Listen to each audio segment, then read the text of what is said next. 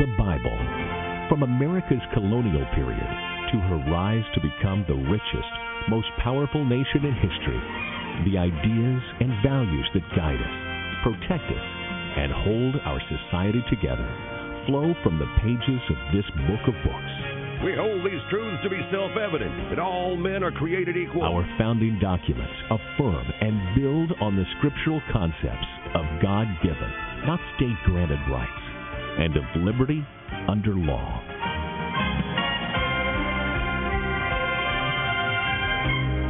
The biblical worldview shaped our work ethic, made education a priority, and birthed the notion of finite, limited government under divine authority. One nation, under God, indivisible, with liberty and justice for all. The Pilgrims, the Puritans, the Founding Fathers, and American leaders throughout our history have emphasized the Bible's importance to America. The first and almost the only book worthy of universal attention is the Bible. John Quincy Adams. But for the book, we could not know right from wrong.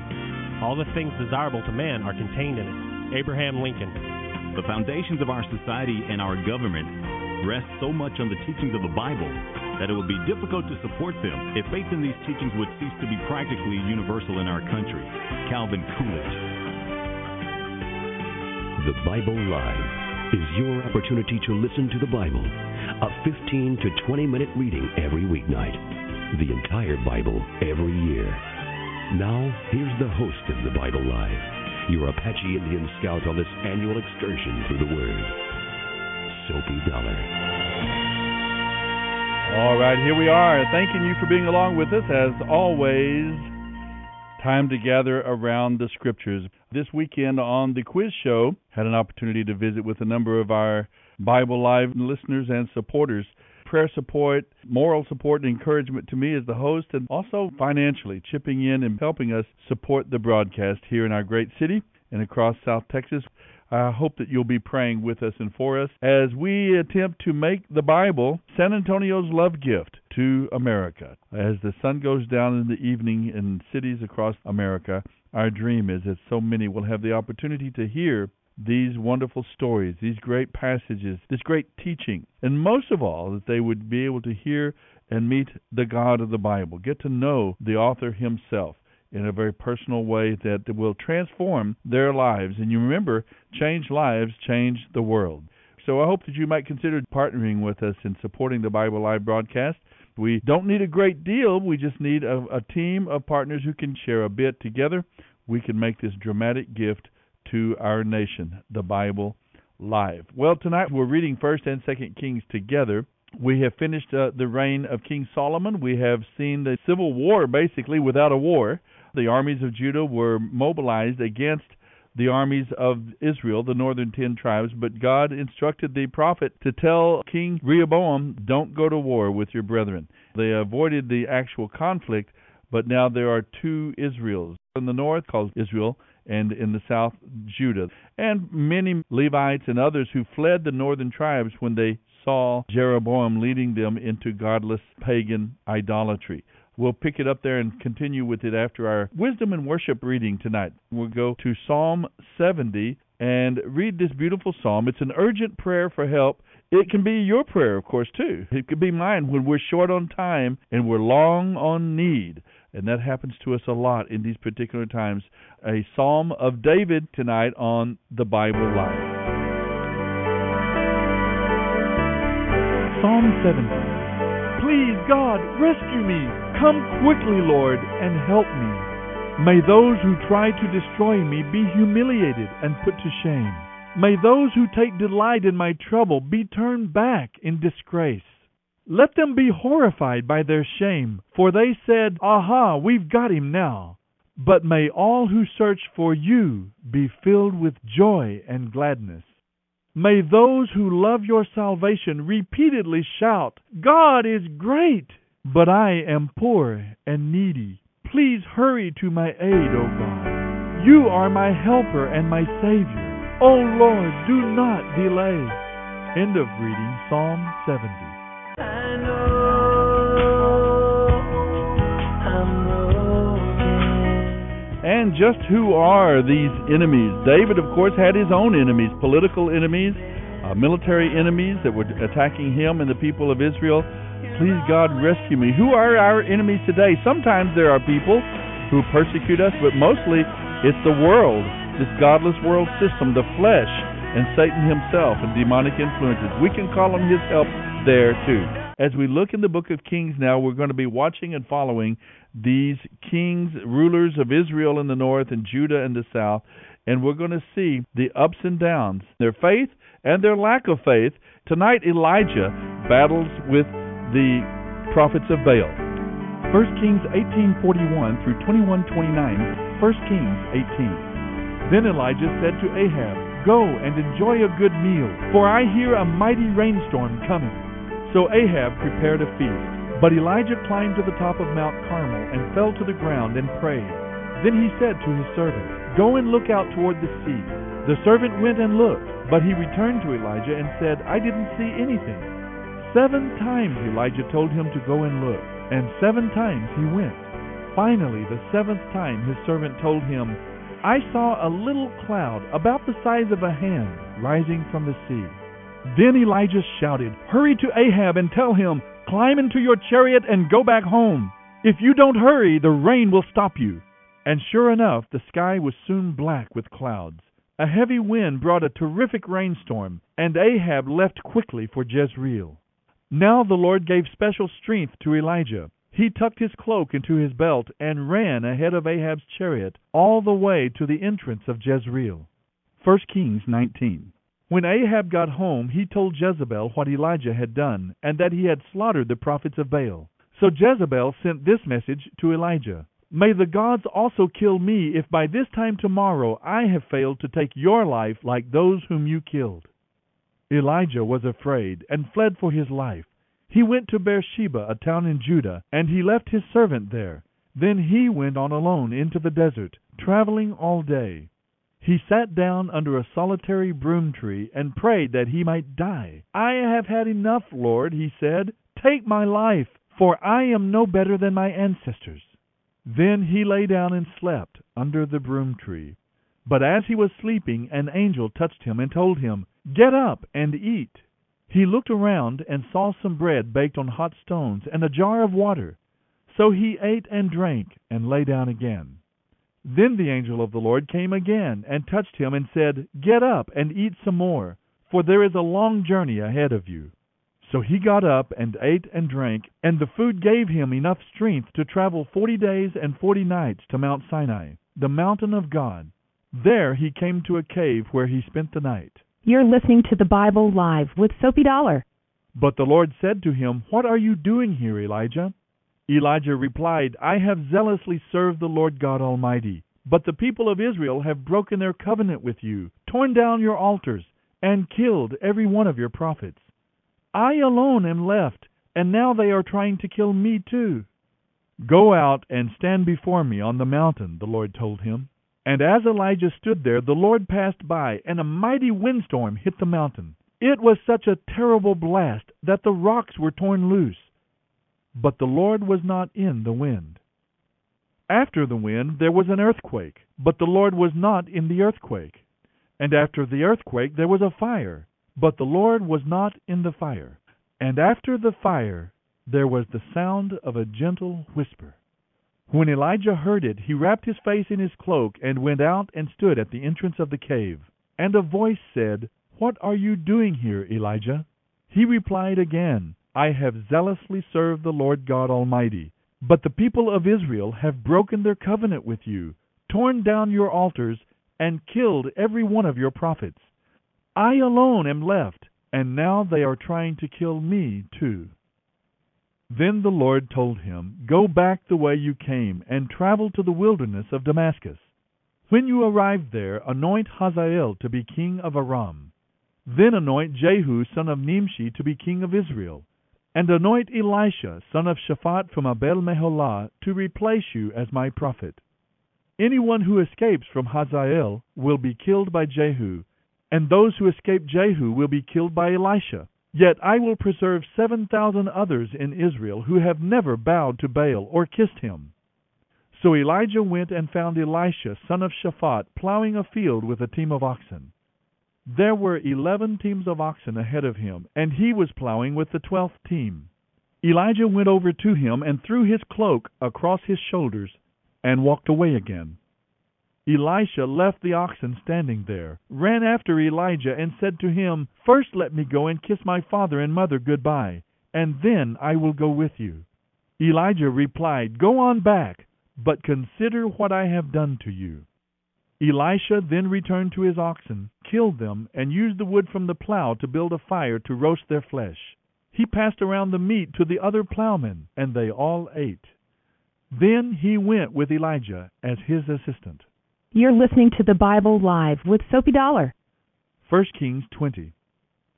Now King Ben-Hadad of Aram mobilized his army, supported by the chariots and horses of 32 allied kings. They went to besiege Samaria, the Israelite capital, and launched attacks against it. Ben-Hadad sent messengers into the city to relay this message to King Ahab of Israel. This is what Ben-Hadad says: "Your silver and gold are mine, and so are the best of your wives and children." "All right, my lord," Ahab replied, "all that I have is yours." Soon Ben-Hadad's messengers returned again and said, "This is what Ben-Hadad says: I have already demanded that you give me your silver, gold, wives, and children, but about this time tomorrow I will send my officials to search your palace and the homes of your people.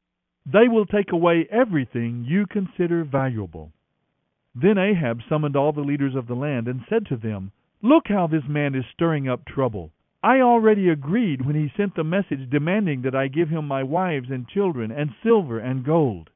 Don't give in to any more demands," the leaders and people advised. So Ahab told the messengers from Ben-Hadad, "Say this to the Lord my king: I will give you everything you asked for the first time, but this last demand of yours I simply cannot meet." So the messengers returned to Ben-Hadad with the response. Then Ben-Hadad sent this message to Ahab: "May the gods bring tragedy on me, and even worse than that, if there remains enough dust from Samaria to provide more than a handful for each of my soldiers." The king of Israel sent back this answer: "A warrior still dressing for battle should not boast like a warrior who has already won." This reply of Ahab's reached Ben-Hadad and the other kings as they were drinking in their tents. "Prepare to attack," Ben-Hadad commanded his officers. So they prepared to attack the city. Then a prophet came to see King Ahab and told him, "This is what the Lord says: Do you see all these enemy forces? Today I will hand them all over to you. Then you will know that I am the Lord." Ahab asked, "How will he do it?" And the prophet replied, "This is what the Lord says: The troops of the provincial commanders will do it." "Should we attack first?" Ahab asked. "Yes," the prophet answered. So Ahab mustered the troops of the 232 provincial commanders. Then he called out the rest of his army of 7,000 men. About noontime, as Ben-Hadad and the 32 allied kings were still in their tents getting drunk, the troops of the provincial commanders marched out of the city. As they approached, Ben-Hadad's scouts reported to him, "Some troops are coming from Samaria." "Take them alive," Ben-Hadad commanded, "whether they have come for peace or for war." But by now Ahab's provincial commanders had led the army out to fight. Each Israelite soldier killed his Aramean opponent, and suddenly the entire Aramean army panicked and fled. The Israelites chased them, but King Ben-Hadad and a few others escaped on horses.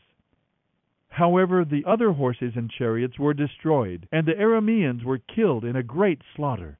Afterward the prophet said to King Ahab, "Get ready for another attack by the king of Aram next spring." After their defeat, Ben-Hadad's officers said to him, "The Israelite gods are gods of the hills. That is why they won. But we can beat them easily on the plains. Only this time replace the kings with field commanders. Recruit another army like the one you lost. Give us the same number of horses, chariots, and men, and we will fight against them in the plains. There's not a shadow of a doubt that we will beat them." So King Ben-Hadad did as they suggested. You're listening to the Bible Live with Soapy Dollar. The following spring he called up the Aramean army and marched out against Israel, this time at Aphek. Israel then mustered its army, set up supply lines, and moved into the battle. But the Israelite army looked like two little flocks of goats in comparison to the vast Aramean forces that filled the countryside. Then the man of God went to the king of Israel and said, "This is what the Lord says. The Arameans have said that the Lord is the God of the hills and not of the plains. So I will help you defeat this vast army. Then you will know that I am the Lord." The two armies camped opposite each other for 7 days, and on the 7th day the battle began. The Israelites killed 100,000 Aramean foot soldiers in 1 day. The rest fled behind the walls of Aphek, but the wall fell on them and killed another 27,000. Ben-Hadad fled into the city and hid in a secret room. Ben-Hadad's officers said to him, "Sir, we have heard that the kings of Israel are very merciful. So let's humble ourselves by wearing sackcloth and putting ropes on our heads. Then perhaps King Ahab will let you live." So they put on sackcloth and ropes and went to the king of Israel and begged, "Your servant Ben-Hadad says, 'Please let me live.'" The king of Israel responded, "Is he still alive? He is my brother." The men were quick to grasp at this straw of hope, and they replied, "Yes, your brother Ben-Hadad." "Go and get him," the king of Israel told them. And when Ben-Hadad arrived, Ahab invited him up into his chariot. Ben-Hadad told him, "I will give back the towns my father took from your father, and you may establish places of trade in Damascus, as my father did in Samaria." Then Ahab said, "I will let you go under these conditions." So they made a treaty, and Ben-Hadad was set free. Meanwhile, the Lord instructed one of the group of prophets to say to another man, "Strike me." But the man refused to strike the prophet. Then the prophet told him, "Because you have not obeyed the voice of the Lord, a lion will kill you as soon as you leave me." And sure enough, when he had gone, a lion attacked and killed him. Then the prophet turned to another man and said, "Strike me." So he struck the prophet and wounded him. The prophet waited for the king beside the road, having placed a bandage over his eyes to disguise himself. As the king passed by, the prophet called out to him, "Sir, I was in the battle, and a man brought me a prisoner. He said, 'Guard this man. If for any reason he gets away, you will either die or pay a fine of 75 pounds of silver.' But while I was busy doing something else, the prisoner disappeared." "Well, it's your own fault," the king replied. "You have determined your own judgment." Then the prophet pulled the bandage from his eyes, and the king of Israel recognized him as one of the prophets. And the prophet told him, "This is what the Lord says. Because you have spared the man I said must be destroyed, now you must die in his place, and your people will die instead of his people." So the king of Israel went home to Samaria, angry and sullen. You're listening to the Bible Live with Sophie Dollar. 1 Kings 21. King Ahab had a palace in Jezreel, and near the palace was a vineyard owned by a man named Naboth. One day Ahab said to Naboth, "Since your vineyard is so convenient to the palace, I would like to buy it to use as a vegetable garden. I will give you a better vineyard in exchange, or if you prefer, I will pay you for it." But Naboth replied, "The Lord forbid that I should give you the inheritance that was passed down by my ancestors." So Ahab went home angry and sullen because of Naboth's answer. The king went to bed with his face to the wall and refused to eat. "What in the world is the matter?" his wife Jezebel asked him. "What has made you so upset that you are not eating?" "I asked Naboth to sell me his vineyard or to trade it, and he refused," Ahab told her. "Are you the king of Israel or not?" Jezebel asked. "Get up and eat, and don't worry about it. I'll get you Naboth's vineyard." So she wrote letters in Ahab's name, sealed them with his seal, and sent them to the elders and other leaders of the city where Naboth lived. In her letters she commanded, "Call the citizens together for fasting and prayer, and give Naboth a place of honor. Find 2 scoundrels who will accuse him of cursing God and the king. Then take him out and stone him to death." So the elders and other leaders followed the instructions Jezebel had written in her letters. They called for a fast and put Naboth at a prominent place before the people. Then 2 scoundrels accused him before all the people of cursing God and the king. So he was dragged outside the city and stoned to death. The city officials then sent word to Jezebel, "Naboth has been stoned to death." When Jezebel heard the news, she said to Ahab, "You know the vineyard Naboth wouldn't sell you? Well, you can have it now. He's dead." So Ahab immediately went down to the vineyard to claim it. But the Lord said to Elijah, who was from Tishbe, "Go down to meet King Ahab, who rules in Samaria. He will be at Naboth's vineyard in Jezreel, taking possession of it. Give him this message. This is what the Lord says. Isn't killing Naboth bad enough? Must you rob him too? Because you have done this, dogs will lick your blood outside the city, just as they licked the blood of Naboth." "So my enemy has found me," Ahab exclaimed to Elijah. "Yes," Elijah answered, "I have come because you have sold yourself to what is evil in the Lord's sight. The Lord is going to bring disaster to you and sweep you away. He will not let a single one of your male descendants, slave or free alike, survive in Israel. He is going to destroy your family, as he did the family of Jeroboam, son of Nebat, and the family of Baasha, son of Ahijah. For you have made him very angry, and have led all of Israel into sin. The Lord has also told me that the dogs of Jezreel will eat the body of your wife Jezebel at the city wall. The members of your family who die in the city will be eaten by dogs, and those who die in the field will be eaten by vultures." No one else so completely sold himself to what is evil in the Lord's sight as did Ahab, for his wife Jezebel influenced him. He was especially guilty because he worshipped idols, just as the Amorites had done, the people whom the Lord had driven from the land ahead of the Israelites. When Ahab heard this message, he tore his clothing, dressed in sackcloth, and fasted. He even slept in sackcloth, and went about in deep mourning. Then another message from the Lord came to Elijah, who was from Tishbe. "Do you see how Ahab has humbled himself before me? Because he has done this, I will not do what I promised during his lifetime. It will happen to his sons. I will destroy all his descendants." End of reading 1 Kings 18:41 through 21:29.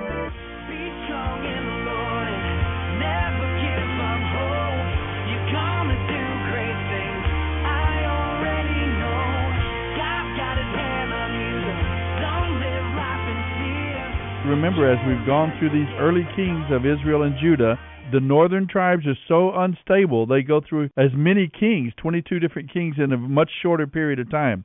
So you had Nadab and Baasha and Elah and Zimri and Tibni. Some of these only reigning days. A week Zimri reigned.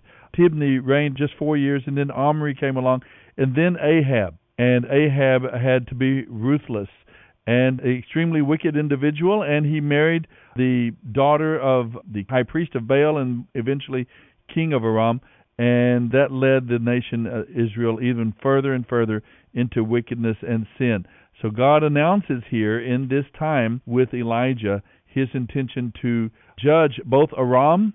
He has Elijah anoint the new king of Aram, Hazael, instead of Ben-Hadad, and also he brings in the new king Jehu, who is going to usher in a whole new series of leaders. Jehu is the grandson of Jehoshaphat and is in the Davidic royal lineage as well. This other prophet goes and announces very quickly to Jehu that he is going to be the king. Super interesting experiences here. There was a moment when Ahab seems to have a conversion. It's a moment of crisis, battle and warfare, and a foxhole conversion sometimes doesn't last.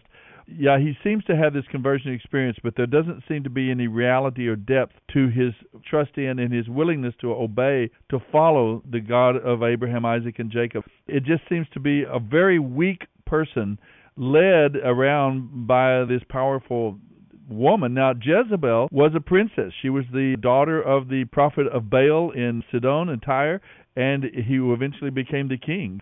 She really had no problem using her authority and her power, but I go back to God speaking to Elijah in the cave there. It wasn't in the wind, it wasn't in the earthquake, it wasn't in the fire. And I don't know what was being communicated there, except that I get the sense that God was saying, Elijah, I have the power. This seems hopeless, this situation, but I can change this situation. Just trust me. These events that we're reading about now take place over a number of years. This isn't just a short story. This is the experience of Elijah here as he confronts the prophets of Baal courageously, and then he's depressed, he's afraid of Jezebel, he's threatened, and God reveals to him his great power. First, God gives him sustenance, food and energy, and then he speaks to him, and he reminds him of how great, how powerful God is, that he can make anything happen. that he wants: wind, fire, and earthquake. Then we see these things work out. Jehu will indeed become the king of Israel. Hazael will become the new king of Aram after Ben-Hadad is killed. God has a plan, and Elisha comes to replace Elijah. We need to just trust him and obey him. Sophie Dollar. Sophie reads from the New Living Translation by Tyndale House Publishers. The Bible Live is dedicated to helping promote spiritual revival across America, and your financial support is needed. Please mail your tax-deductible gift to the Bible Live, Post Office Box 18888. That's the Bible Live, P.O. Box 18888, San Antonio, Texas 78218. You may also make credit card donations at the ministry website, thebiblelive.com.